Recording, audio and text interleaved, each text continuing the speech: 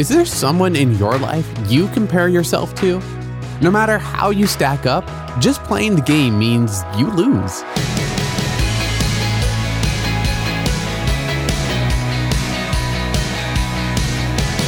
Hey, I'm Dylan, and you're listening to Unlocked, your daily key to unlocking God's Word in your life. In my youth group back in high school, there is a guy named Dan. He was the pastor's son, handsome, charismatic, athletic, musically talented.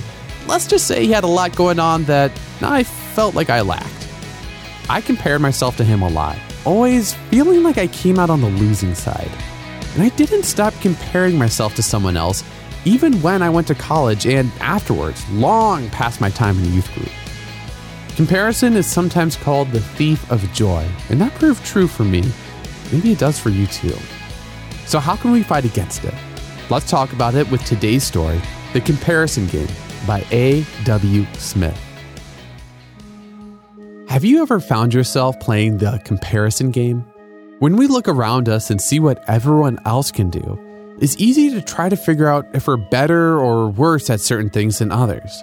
Maybe your friend Blake is better at soccer than you are, so you try to make yourself feel better by comparing yourself to Sky, who's a weaker player than both of you. But comparison is a never-ending game, and it leaves us feeling stressed, not satisfied. We all struggle with comparison from time to time, but thankfully, we don't have to keep playing the comparison game. Instead, Jesus frees us to embrace the gifts God has given us. He created each of us with different talents and abilities. He didn't leave anyone out. And once we put our trust in Jesus, the Holy Spirit gives us spiritual gifts too. God calls all of us to share His love with others, but every person does this in their own unique way. So when we try to measure ourselves against other people, it doesn't really work. But when we focus on using our own gifts to serve the Lord, we find joy in discovering how He made us. All our abilities come from God, and He'll help us use them for His glory and to point others to Jesus.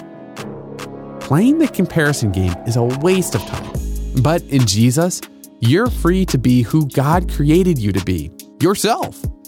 You have an important purpose in His kingdom. When you feel like others are more valuable than you because they can do different things, remember, you belong to Jesus. He made you and delights in you just as you are. You are eternally valuable because God made you. And you are infinitely loved by Him, no matter what you do. So let's talk about this a little more. We live in a broken world where comparison is all around us.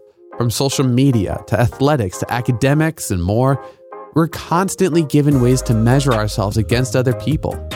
But as we find our identity in Jesus, we find freedom from the comparison game. As Christians, we are forgiven children of God who have meaningful work to do in His kingdom. Instead of trying to figure out if we are better or worse than others, we can thank God for how He created each of us wonderfully unique. Consider taking a moment to thank God for a few of the people you might be tempted to compare yourself to, and also thank Him for the abilities He's given you. Do you know what some of your talents or spiritual gifts are? Who are trusted Christians in your life who could help you discern what your abilities are and how to use them well? Now, as you and I can read in 1 Peter 4:10, God has given each of you a gift from His great variety of spiritual gifts. Use them well to serve one another. And I'd encourage you to dig a little bit deeper and read 1 John 4:19, Romans 12:1 through 11, and Ephesians 2:8 through 10 to keep God's Word alive in your life. Unlocked is a resource from Keys for Kids Ministries. Have you shared Unlocked with a friend yet? You can help your friends begin or grow their relationship with Jesus just by handing them a printed devotional or showing them how to get a free subscription to it. Go to unlocked.org and tap subscribe in the menu where you or your friend can sign up. And come back for tomorrow's devotional with Natalie, how God invites you to search for the end of His endless love.